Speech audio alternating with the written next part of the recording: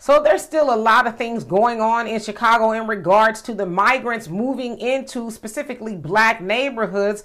It was decided not too long ago by the city council by a 34-13 vote that they would approve an additional $51 million to help house migrants that are coming from Republican states like that of Texas. Now, of course, black residents are very upset because they felt betrayed, because they said we have needs here, like we need a boys and girls center and things, you know, for our neighborhood that is so underserved. We got homeless people here, we got homeless veterans. Like, there's a lot of things that we need, but yet y'all want to take money from the budget that should be going to us to help people who really do not belong there. And so, of course, they're very upset with that of the new mayor, Brandon Johnson, because, you know, before he got elected, he was walking tall and talking tough, talking about, yeah, well, you know, we need to take care of the city, the residents of Chicago first, you know, talk to the black residents. But then when he got in, he started to sing another song. And when the vote took place, he said this: there really is enough for everyone. It's a matter of how we prioritize that enough.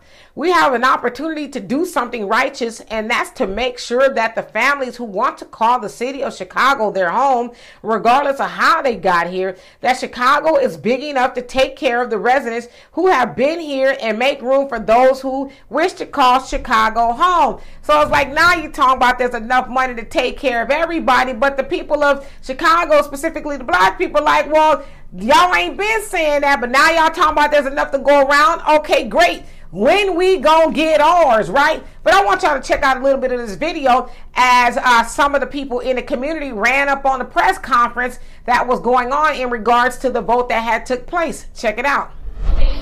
So do we. So do we. We do. We got it right. We got it right. You got 18,000 ex-cons with no housing. Did y'all know that? Yes. Black men, y'all use us. They use us to fill prisons and graveyards. 18,000 black cons. I don't see none of y'all fighting for that.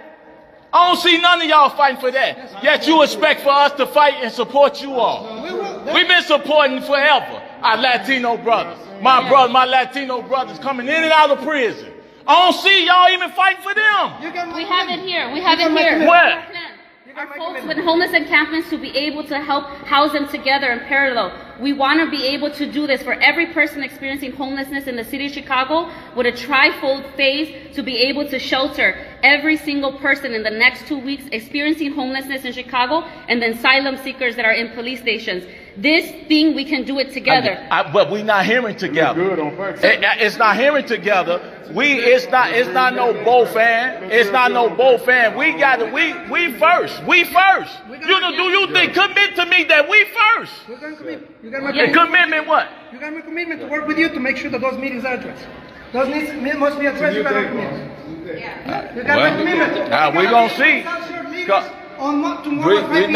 My whole objective is we done rejected the immigrants. We want that, but you can't get in front of us. That's all we're saying. We want to do it together. It's been happening. $51 million shouldn't be given when we have no job, no employment, no nothing. This plan is exactly to be able to say how. I don't see black men in that. We were not at the table.